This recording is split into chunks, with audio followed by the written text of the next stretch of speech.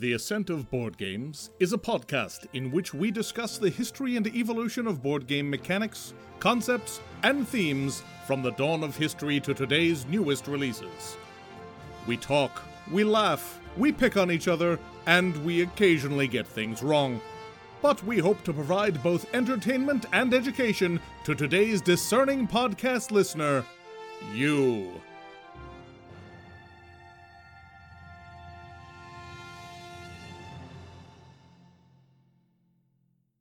Welcome, everybody, to episode 56 of The Ascent of Board Games.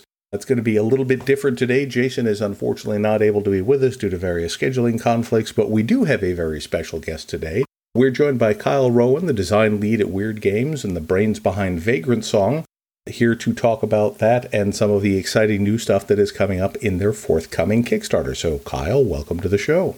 Hey, everybody. I'm going to start with the sort of obligatory history question, Kyle, which is how did you get started in the wonderful world of game design? Sure. Yeah. So it really started when I was young, 12 years old or so, making games I didn't really understand. I made a play-by-post website back in the day before play-by-post was a term, to date myself a little bit. I remember sending in terms via postal mail with stamps on paper. It was exciting. This was forum-based, so a little after that. Okay. So I am still the oldest. Got it. So yeah, that's kind of where it started, and, just kind of got further into that. Initially, my interest was in video game design, so I went to school for that. I had a brief stint in the indie space, and after that, I jumped ship to the world of analog and started designing board games with Weird. Right. And you're pretty much, you've got your fingers in just about everything at Weird, right? You're involved in Malifaux design, as well as the various board games and other entities going on there? Yeah, at some level, I'm involved with every project, whether it's just kind of overseeing character design or making sure that we're all on the right page or editing. I'm dipping my toes into everything pretty much at some level. I mean, Weird's a fairly small company, so I guess everybody's got to pull on some ropes here and there. Right, exactly. How big is Weird? Smaller than you would think, based on the projects that we release. Prior to this year, there were really only 2 or 3 game designers at a single time. So this year we actually bumped that up. There's now 4 individuals working on Malifaux alone. Then we've got an RPG designer and myself. So we've basically doubled in size recently. But then we also have, other people kind of steering the ship. Our producer, Kelly, the owner, Nathan, and our great customer service staff. So, and the warehouse folks. But it's still not a giant company, Although the growth of additional game designers is exciting to me because as a big Malifaux fan and enjoying what you do, it sounds like there's more cool stuff coming, which I always appreciate. Oh, yeah. I can't talk about the upcoming book just yet, but we've got some really neat stuff in that one. I would be surprised if you didn't. I will say, you mentioned character design earlier. I really appreciate the character aesthetics that show up in Malifaux a lot of the times. Thank you. They are fairly unique as far as it goes with RPGs and just world creation and, of course, miniatures games. The world itself allows us to kind of throw the kitchen sink along with everything because we pull from so many different inspirations, and somehow that ended up working, and now we can kind of twist and bend and create silly things where we want to. So luckily that well hasn't run dry yet. We've still got plenty of ideas to get characters into that world. Yeah, there's always so much character in each miniature, which I really appreciate. So Vagrantsong is a very... how should I say? It's a very specific concept. Yes. Where did that come from? How did that idea start? So we were working on a dungeon crawler at the time. This is years ago, and it was fine. It was functional. It worked, but I was having trouble connecting to it, finding myself in this world.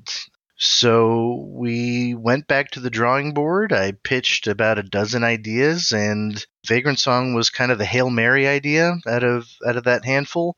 It's kind of a collection of things I'm obsessed about. Jack Kerouac books, On the Road, Dharma Bums, horror movies. At the time I pitched it, I had just recently finished a comic series called Harrow County, which is delightful. So it was just kind of the perfect storm of things going on in my life, and pitched it, and it was weird enough to get my boss's interest, and 3 or 4 years later, here we are. Yeah, it's very striking. I'm trying to visualize the pitch meeting. It's like, okay, you've got these people who are on a train, but it's a ghost train. It's going through what might or might not be the afterlife or limbo, and I'm fascinated to see how it worked, but it definitely has worked. I think it's safe to say that this is Weird's biggest board game success. Yeah. Strangely enough, when we were at Gen Con, we got a few surprising comments of, so does this company make anything else other than Vagrantsong? Wow. Do you see the big glass cabinets full of miniatures? Right, yeah. Just, 17 years of history, just kind of forgotten or, hidden right behind me at the time. No, so that was a pretty humbling moment to hear that from people. Well, I mean, there's your problem. You put it behind glass. Right, yes. Where did the look come from as far as like the 30s cartoon? Was that pretty much baked in or? No, actually, that did not happen initially. We had worked on about 3 or 4 different aesthetics on Vagrantsong. The first, and maybe not the first, but the strongest one, the other contender, was kind of a wood-carved aesthetic. No. That dipped a little bit into Mike Mignola stuff from Hellboy, Okay. so like really harsh shadows. So sort of a Darkest Dungeon vibe. Yeah, a little bit, but more of the aim was to make it look a little chunky, like, a chisel's taken out some wood blocks, and that worked. We could have gone in that direction, and I think it would have been fine, but it didn't capture We were walking a tightrope when designing Vagrantsong. We wanted to make sure that it was both spooky and funny, and that aesthetic didn't really accomplish that. It definitely leaned more into the horror vibe of it. Mm-hmm. So at the time, my design partner, Matt, he just said, you know what, why don't we try Rubber Hose? And we suggested that to our artist, Snippy, and she just ran with it. It was just entry after entry, character after character. So many of them she just hit on the first run, and we just knew that was it. That was the style we were going to go with. Yeah, because the physical look of the game is gorgeous. It's interesting that style of art seems to be coming through a little bit of a renaissance lately between Cuphead, the video game, and Frank, what was that other boss battler with Townsfolk Tussle? Townsfolk Tussle, yeah, which is around the same We got time. the Wilson Wolf escape puzzle thing that, of course, we adore. But yeah. And there's the Inky video game. I can't think of the name of it right now. I'm unprepared. Inky, and it's like Mindy and the Ink Blob or something like that. Yeah. Yeah, I'm bad at preparing for things. But yeah, so it's nice to see, because that was a really distinct... Bendy and the Ink Machine, that was it. There we go. Oh, yeah. Yeah. So it's really nice. I mean, I've always been a fan of that sort of aesthetic, and it's really cool to see it coming back or getting a little bit of a resurgence. How did you all land on the acrylic standees? In a lot of ways, like, I kind of think of Vagrantsong as, like, at the cusp of the wave of acrylic standees with gorgeous artwork on it being a thing that was done everywhere. I remember when Jason was not on the show today, he got it at Gen Con when it originally released. He brought it back, and I'm like, man, these standees are gorgeous. And, like, now you have, like... Kinfire Chronicles, and you have... What's the miniatures company name? The Build Your Own one. I'm sorry. Oh, Hero Forge? Hero Forge. Hero Forge doing that as well. And I kind of think of Vagrantsong a little bit as, like, on the cusp of that. Yeah, so that came from... After we decided on the Rubber Hose aesthetic, we started looking at all of the components and ways that we can make it feel two-dimensional in a 3D space. We're obviously, as a company, known for our miniatures, but we wanted to do something that made this character art pop. A lot of the effects in our art is also translucent, transparent stuff, so having acrylic offer that on the table was kind of a no-brainer. We kind of knew pretty much right off the spot that, like, all of these other aspects of the design, it just worked better in that route. Of course, we've talked about doing miniatures for Vagrantsong, but I think it actually would do the aesthetic a disservice because of the two-dimensional aspect of the characters. The artwork is gorgeous, right? Like, it pops a lot. Like, I think when Jason bought it, I think the number one thing that drew him to the game initially, right as he's walking by in Gen Con, was the artwork. I don't know. When you look at Townsfolk Tussle, which did go with the miniatures, I think you made the right choice there. I mean, the miniatures are great, but they don't really have the color, vibrancy, and immediacy that the Vagrantsong has, which I think is a wonderful thing. Yeah, and that animation style is fundamentally a 2D medium, so it actually works better. I was very surprised when I first heard it, because I'm like, weird as a miniatures company. But like you say, I think it was the right choice. Who knows? I mean, we are still coming out with one mini. Well, not so mini. One of our iconic lines. I don't know if you're familiar. Well, but I am. I don't know about our listeners, but they're large-scale miniatures that you can paint and kind of put on your shelf, and we're doing that for Mako Joe. So for the players that have asked us for miniatures, we're making a little bit of a compromise. He's too big to be playable, unless you just kind of ignore the spaces on the board, I guess, but he will come with playable junk cards in there. So, I mean, we are a minis company, where it makes sense. We like to celebrate that sort of stuff. But yeah, I agree that I think the game as a whole is better with the standees. For sure. Now, is that one going to be a pre-assembled mini or one that we put together? I believe our iconics are partially pre-assembled. Okay. I'd have to double check that, actually. I'm not 100% sure on Mako Joe's structure. I haven't had it in front of me myself yet. I've only seen, the digital files of that one. So I only ask because I know Weird has come a long way in their miniatures, but my formative experience is that tiny little mustache going on a goblin. Yep, or a cigar. Yeah, no. I think we've taken strides in the last few years. Most certainly. The recent editions are a lot better. I mean, they've still got the great look, but they're a lot more manageable for my old fat fingers to assemble. You just never forget your first mustache going on a goblin.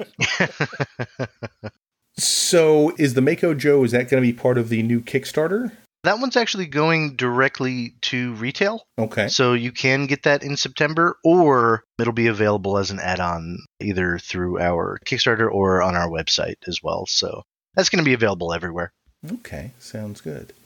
So speaking of the Kickstarter, it looks pretty exciting. Let me start by having you give us an overview of what's in there. I mean, we have some notes, but for the listeners out there who may not know what's coming, let's give them a nickel tour. Sure, yeah. So the core game of Vagrantsong comes with 23 scenarios in the game. Encore, which is the name of the big expansion that we're doing for Kickstarter, one of two expansions, I should say. That one's going to have another 18 in there, so lots and lots of content to explore. And the way that content kind of gets split up is there's going to be a new chapter. The core game is split up into these chapter chunks, and you get to choose the path or the order in which you partake in those. So we're adding a fourth chapter called The Bridge of Leaves. That one's going to have another 5 scenarios in it. We're also doing what we're calling Save Your Soul scenarios, which if your character goes westbound one too many times, your friends are going to have to save them from the pull of the train. So you're going to experience kind of a deep dive into each character's story that way. When they're down and out, you get to lift them back up, sort of thing. We're also doing a new game mode called Short Trip Mode, so that you can play the campaign in chapter-sized chunks, with each chapter having its own new beginning and new ending scenarios. And all sorts of other little bells and whistles and doodads and knickknacks in there. Ways to mitigate your dice rolls, ways to get more actions, things that are going to hurt you a whole lot more. Yeah, we filled up Encore to the brim with basically a bunch of things that we wanted to include in the core game, but either didn't have time to, or there wasn't room for, or just wasn't the right choice at that given time. And then a bunch of new ideas along the way. And then we also have Off the Rails, which is another expansion coming to Kickstarter as well. And it's both hard mode and replayability mode. Basically, it refreshes every scenario in some way. You're going to have new events to explore, some rules tweaks that you might not expect, a new paint action through a new rummage token that players get to use as well, called the Poison Berry. And then also we're doing in Off the Rails an objective system each player is going to have a deck of Devious Deed cards that you're going to get from DC or Demon Cat. And these objectives are going to be performed per scenario. And once you complete one of these Devious Deeds a number of times, you're going to flip over that card and gain some level of customization for your character that is unique to you, whether it's an adjustment to your passive, some sort of new trigger based on elements that kind of play out, maybe more humanity, and that sort of thing. Okay. So it sounds like you've basically got Encore is basically sort of extending out the campaign, whereas Off the Rails is more like variability within the existing scenarios. Exactly. Yep. I think the thing I'm most excited about is that short trip mode. We played through Vagrantsong all at once, and I'm not going to lie, by the end of it, I was like, that was a lot. Sure.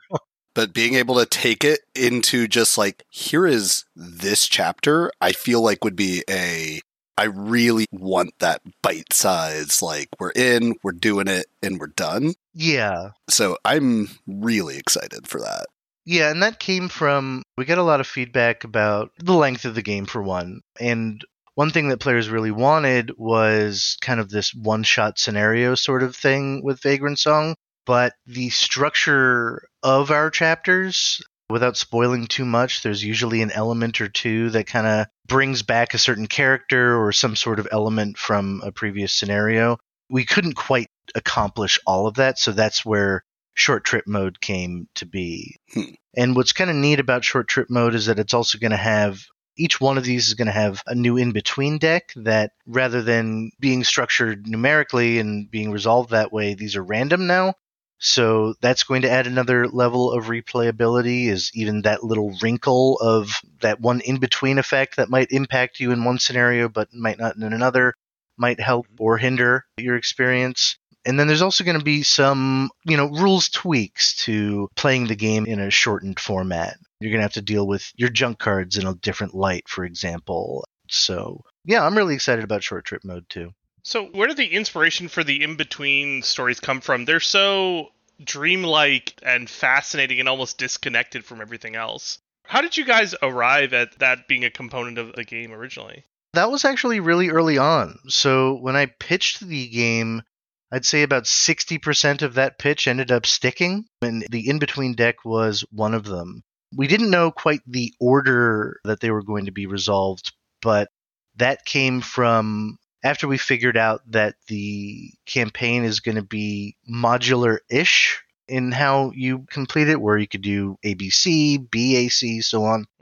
We wanted the in-between deck to happen in the same order so that, depending on the scenario that you're playing, this could impact it in a different way.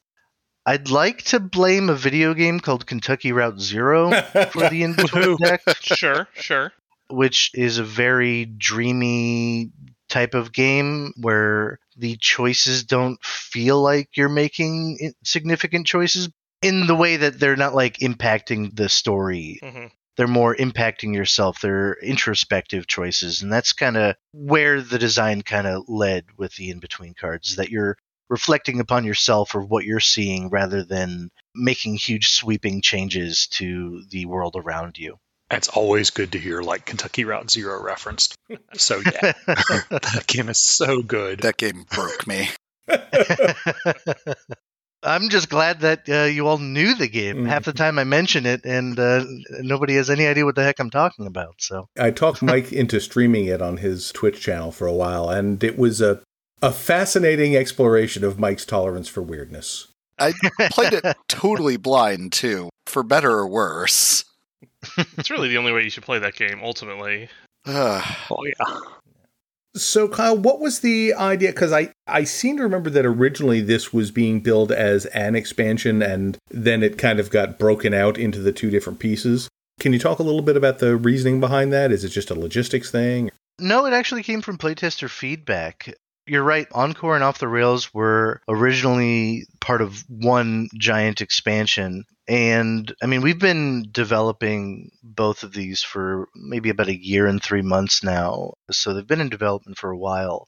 And relatively early on, during playtesting, we got feedback from several different groups of players and player types and what people want from an expansion. And some people wanted more scenarios. Some people wanted just to revisit the same ones with new ways. And there were a few instances where those player groups did not overlap. Certainly there was overlap with some groups, but we saw that there was differences in what players want out of more stuff. So what we ended up doing is splitting up that expansion so that we could accommodate as many player types as possible. Makes perfect sense. And is there any chance, I know it's not in the list of stuff so far, is there any chance that we may see any new Vagrants coming along, maybe as stretch goals or something like that? Not with Vagrants. So Vagrant design in this game is a unique challenge in that there needs to, not to spoil too much, but there are specific moments in the game where you get Vagrant-specific skills. And providing a 7th or 8th character is something that we certainly could do, but in doing so breaks the structure a little bit. So rather than make new characters, we decided to deep dive into those characters instead to provide a little bit more context and backstory to them. Who knows, down the line, I've got certainly 100 pages of notes of how we could do it. So I don't want to, close any doors just yet, but in Encore and Off the Rails, there won't be any new playable Vagrants. Plenty of new Haints, even Haints that are not a part of a scenario per se, that are going to have some unique wrinkles into the campaign. You'll see that sort of thing, but yeah, no new Vagrants. More complicated than it sounds. Yeah. So the Bridge of Leaves chapter that you're adding in, is this purely an extension of the game, or is this something that can be incorporated into a normal campaign? Yeah, you can add it to the normal campaign. Basically, all those door in-between cards, we're adding a 4th door to choose from. And in doing so, there's also going to be an extra scenario between chapters. That's where Slagpile Annie, a character that we've recently revealed, that's how you're going to find her, is in between these new chapters. So yeah, you can absolutely do that. Excellent. That almost seems a game that we like to play on the computers across the obelisk, and they seem to have a similar philosophy of our game is going to consist of these chapters, but then the order and method in which you play them can be randomized and mixed and matched for different gaming experiences. That's always nice for replayability. Yeah, I'm not familiar with the game. I'll have to check that out. Oh, yeah. It's a Slay the Spire multiplayer. Oh, Builder. okay. Yeah, with a fixed world, and it's Excellent. it's good. Excellent. It's real good. Yeah, Definitely totally. check it out. Very good. Yeah. You had my interest at Slay the Spire. So. Yeah. Unfortunately, it was at this point that technical issues meant we lost a few minutes of conversation with Kyle. The main revelation during this point was just confirmation that the bonus scenario, the Walton Brothers and the Fox Sisters scenario, will be available as add-ons in the Kickstarter, as will a stuffy of DC the Demon Cat, along with a bunch of other neat things. Okay, so I'm going to go ahead and ask for Brian and Jason. So you mentioned in the notes that you gave to us some unluck mitigation. How would one go about? What can you tell us about mitigating those, the poor luck? Jason and I are very bad at dice. Sure. Yeah, so there's 2 methods of it. The primary method are the smoky bones, and you're going to be earning those through junk. I'm sorry, that just sounds like a barbecue joint, and it makes me really hungry. I know. And you're going to be earning these through junk cards, in-between effects, scenarios, pretty much anything where you could previously earn something. Smoky bones are going to be found there. And what you can do with those smoky bones is if you performed a skill or action that didn't go your way, any number of successes or failures, you can take the smoky bones that you have already on your Vagrant card, you could roll those and add the values to your failed rolls. And there's a series of numbers. It's mostly 1s and 2s to increase your chances of success. But there are the skull icons, which you want to avoid at all costs. Those are going to make your smoky bones 0s. But then there's On the other side of that, there are the music notes, which are going to give you 2 automatic successes, regardless of where you were at with your previous rolls. So a little bit of risk and reward there. Okay, so this is basically another way for me to roll skulls, so I'm looking forward to that. And then on top of that, there are the generic coins that you can earn pretty much the same way, junk cards in between scenarios, that sort of thing. And these are, think of them as temporary coins. You pretty much have to use them quickly or they go away, but they're going to give you more towards the action economy of the game, working the same way as rabbit's feet and normal coins. So you can get up to essentially 5, 6, 7 coins on a single skill if you ended up holding on and timing certain things right. All right. And I see there's also a reference here to baggage cards, which I think is a great name, that sound like sort of temporary disadvantages or complications. Yeah, so Vagrantsong isn't hard enough, so we decided to add more complication to players. And baggage cards you're going to earn through bad things that happen to you. I won't spoil where those come from just yet, but if you get one, it's going to go on your Vagrant card. It's going to temporarily replace your passive effect. So while you have a baggage card, all your booming boxcars on your Empress are ignored, for example. Think of it as a long-term hint effect that can linger from scenario to scenario if you choose to ignore it. And these are pretty swingy in what they do. You're going to be drawing a random baggage card that's going to affect you. And they're going to make you think a little bit differently about what you can or should accomplish in the game. But just like Haint effects, each one of these baggage cards is going to have a specific way as to how they get removed. So hopefully you don't get them, but if you do, there are ways to get rid of them. Now, are those removed through things that you do in gameplay or like in between scenarios or both?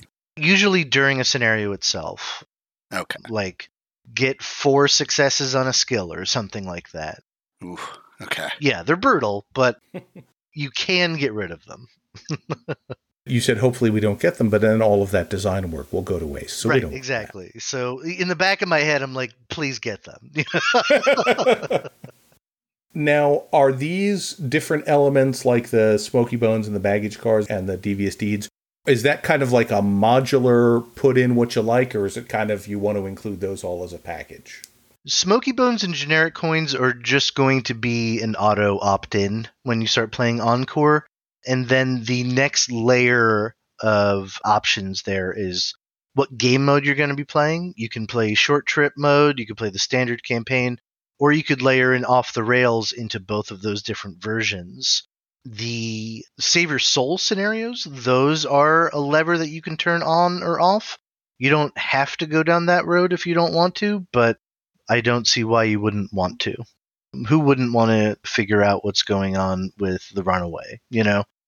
And you are going to get something pretty sweet if you do complete one of those scenarios. So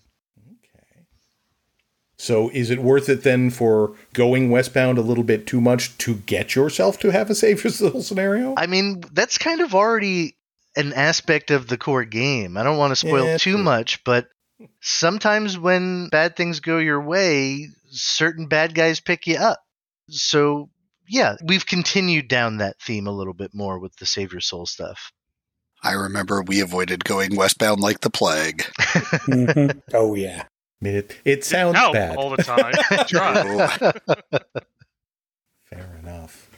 So, speaking of the Vagrants, and I understand that I'm now asking you to pick your favorite child, but do you have a favorite of the Vagrants, either from like a design or an aesthetic standpoint? I know I'm not supposed to, but yes, the songsmith is usually the character I end up picking up first. I can see that.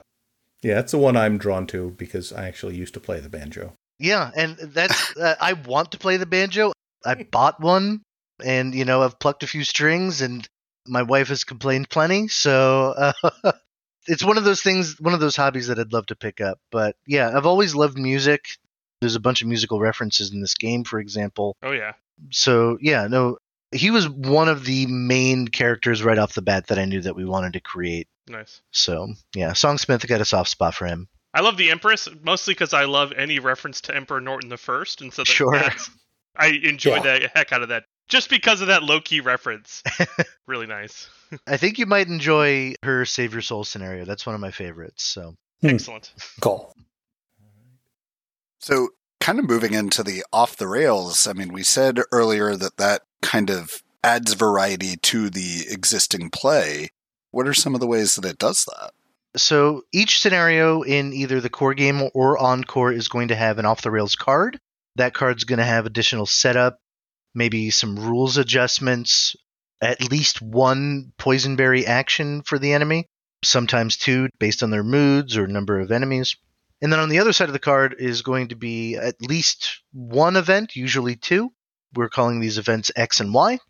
And these are going to add certain complications, maybe certain escalating moments in the game, maybe certain ways of thinking about a puzzle in a different light, maybe a different obstacle and that sort of thing. So each scenario is going to be different, just like we designed each scenario to play very differently. So the levers that we were able to pull and buttons we were able to manipulate changes from scenario to scenario. I would say Off the Rails makes the game harder, but there are also moments where you're going to be rewarded for that difficulty. So, Okay, I was going to ask, do these off the rail cards come with a reward for this increased difficulty? certain events, I don't want to spoil too much, but if you do decide to push yourself, sometimes you will get rewarded for that. And then in addition to that, just playing Off the Rails will give you those Devious Deeds cards. And those, think of them as kind of personal rituals that you can perform. They're going to give you other objectives and make you think about the scenarios a little bit differently. And getting that further player customization is going to be super rewarding, I hope. And what's nice about those adjustments is that you're never going to temporarily lose them like the way you do with a junk card or skill. They're always going to be a part of you. Interesting. So while we were talking about the individual characters, I did want to bring something up that you may have heard us mention in our review and discussion of the base game. There is one character, the Runaway, which for whatever reason I think the way Mike put it is people have said, oh, this is a character with a cute dog, I want to play this character. And they just have not been excited about the game, and then they play a different character and they love it. So I don't know. I haven't played the Runaway, so I can't really speak to it, but is there any talk of like rebalancing or adjustments, or have you heard that from anybody else, or is it just us? I do think that she requires a different way of thinking about the game than some other characters. I mean, sharing humanity does complicate things a little bit, but there are strengths to that character that you might not see at surface level. Being able to do two things on two different sides of the board. Her gumption skill might be the most powerful skill in the game. And you get that right off the bat, but it does take positioning. She's certainly going to get more skills along the way, but I'm personally pretty happy with how the Runaway works. I would think that boils down to gameplay preferences. Like players who want the more explosive random element could go towards the Empress. Players who want to resource manage could go towards the Wayfarer. Players who want the glass melee cannon can go towards the Curse Bearer, and so on. So, Mike, what I'm hearing is get good. Well, I was pretty harsh on the dog character when we reviewed it, only because I think that character is probably best suited for not a first playthrough of the game because of that kind of splitting of their actions. I think if I went back and played it now that we've gone through the campaign, I'd probably have a better time with it. I'd have to try it. I think that's a fair criticism. Even when we demo the game, we do put the Runaway aside because of that next step in learning. All these other characters, you can understand how they function right off the bat. But the Runaway does take that next step of complication for sure. So I can appreciate that. Yeah, because I switched to... who did I become after that? I think it was the Songsmith. And I had a much more enjoyable time than watching myself and my dog get punched in the face repeatedly. And that's one of the reasons why we made it so that it was very easy to switch between characters, because and why there's 6 characters instead of just 4, so that 4th player never felt like they got stuck with the last option.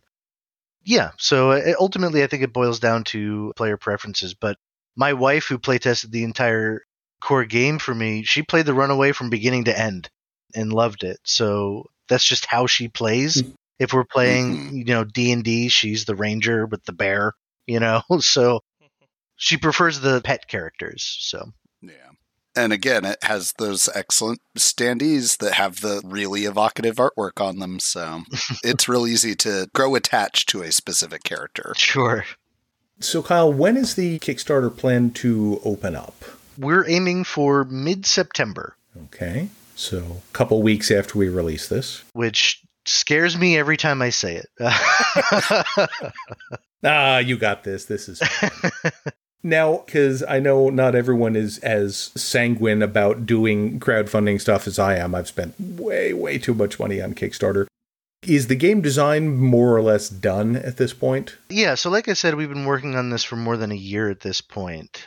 And right now, all I'm doing is fine-tuning the systems, the scenarios, making tweaks based on player feedback, and designing a few other, bells and whistles, that sort of thing that will be going into the campaign. But one thing that we're really aiming for with Kickstarter is to make sure that our backers aren't waiting a year or 2 for it. Mm-hmm.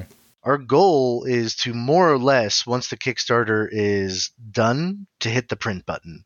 It might not be like same day, but hopefully within a week or 2 of wrapping things up that we can send everything to production. So that's what we're aiming for. So that's a long tail of 6 months. Yeah. Depending on, I mean, it depends on, our production is that's out of our hands sometimes, Yeah, Sure. totally.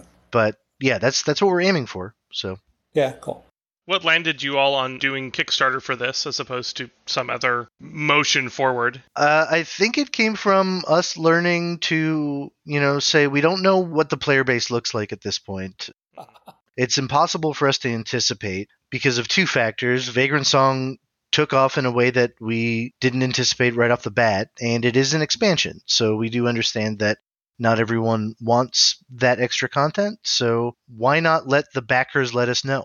So it allows us to make some smarter decisions in that way. And then on top of that, we want to do really fun things with the game that is a little bit more difficult when you take a traditional retail route. There are a handful of stretch goals, for example, that I don't think we would have been able to accomplish if it wasn't for a crowdfunding platform. For example, we're doing, this is a little bit of spoiler territory, and hopefully Ooh, exclusives. my boss doesn't get too upset. But we're doing a Haint plushie of one of our standard blue ghosts, and it's actually going to be a dice bag. So at the bottom of the ghost is going to have a zipper, and we're going to have glow-in-the-dark bones in there. So that's going to be something that you can get as a stretch goal, and not something that we could normally create, without a lot of resources. So yeah, economies of scale are a thing. Yeah, exactly. And we've got a handful of other neat things that I swear if I reveal any more, I'm All right. might not be the design lead too much longer. So Fair enough. All right, then keep your secrets. So it's not like running a Kickstarter and designing 2 full expansions and all the other stuff you do at Weird isn't keeping you busy, but is there any other stuff coming in the future that you want to drop any hints about? Or? Oh, I mean, sure. We've got another Malifaux book coming out. I have not been a part of the design of it outside of characters, but what's exciting if you're a longtime Malifaux player is that leading the charge is Justin, who was the developer for a good chunk of 2nd edition. And by a good chunk, I mean the vast majority of it. Right. So it's in very good hands. We've got some really neat characters that are going to be coming out in that book. The story conclusion to the Burning Man saga in the Malifaux stories is going to be upcoming. We just released the book for The Other Side, and the Kimon and Three Kingdoms allegiances are going to be coming out in a brand new plastic, I might add, that is awesome and not bendy at all, I promise. It's night and day difference. It really is. Very cool. We're always working on more Through the Breach content. We just recently released the 10 Thunders Through the Breach expansion book called From Shadows. Best faction. It has my favorite stupid, silly thing in any of our books, and that's the real estate option.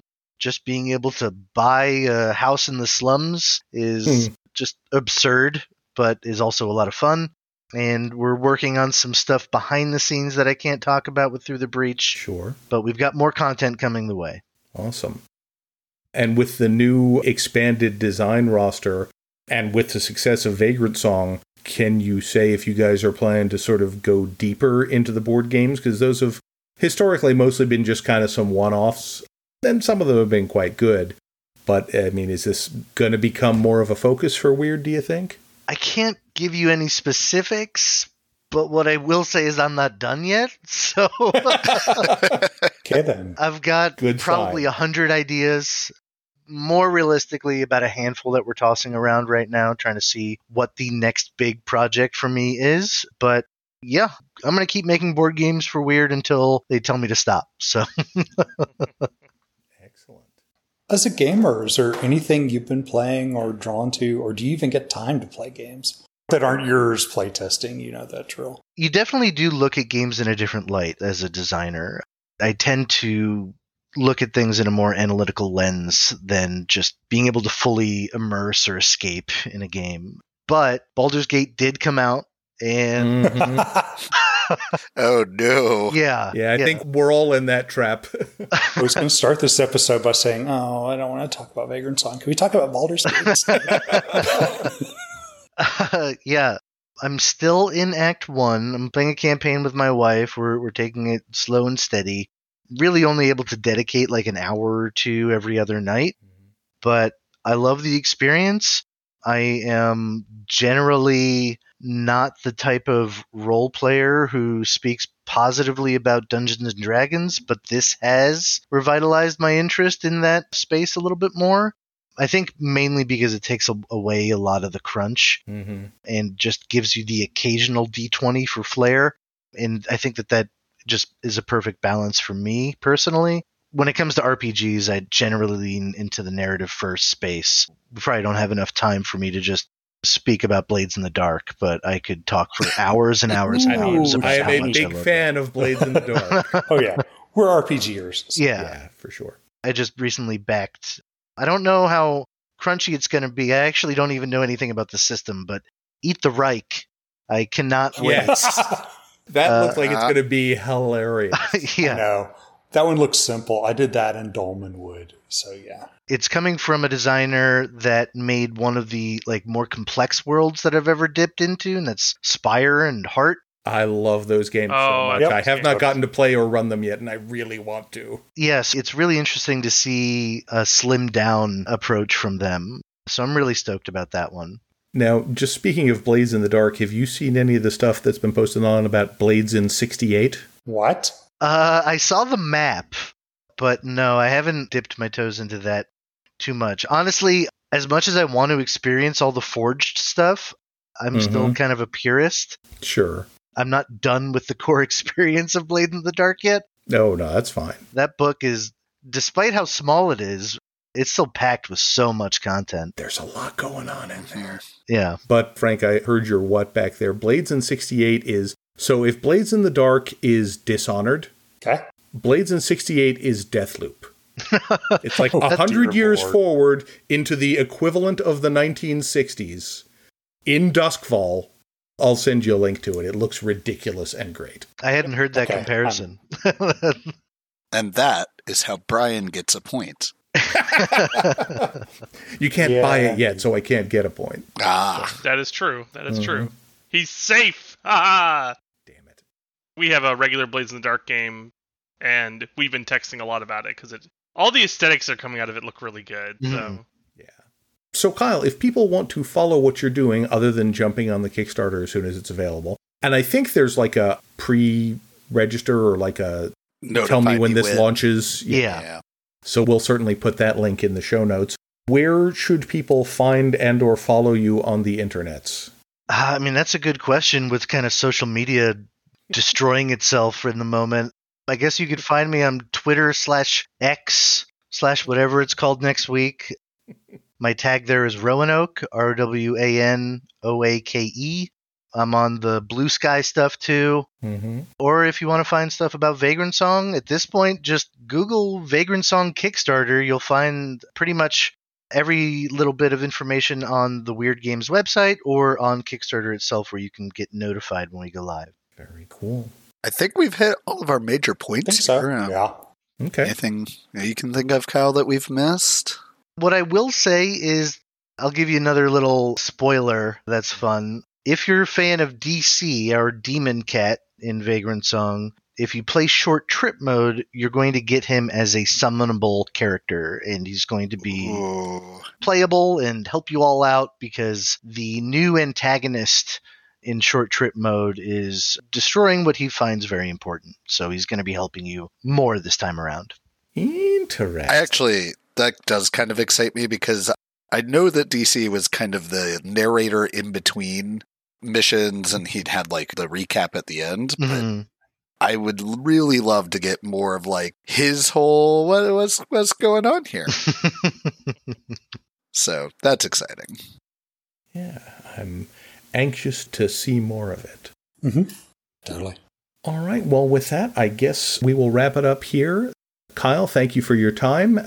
Good luck with the Kickstarter and assorted other projects that are going on. Thank you. Hopefully down the road, when, there's the next generation of stuff coming out, we can get you back on the show to talk more about RPGs or board games or other randomness. Yeah, anytime. Even if I'm not like promoting something, if you just want to talk about RPGs or, the next board game hotness, I'm here. I'm a fanboy as much as anybody else. So Excellent.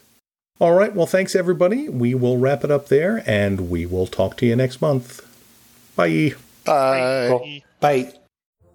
We hope you have enjoyed this episode of The Ascent of Board Games, which is protected by the Creative Commons license. Opening and closing music is Evening Melodrama by Kevin MacLeod via Incompetech.com. Full details can be found at ascentofboardgames.com. Please share, like, subscribe, review, and comment on this podcast. And thank you for listening.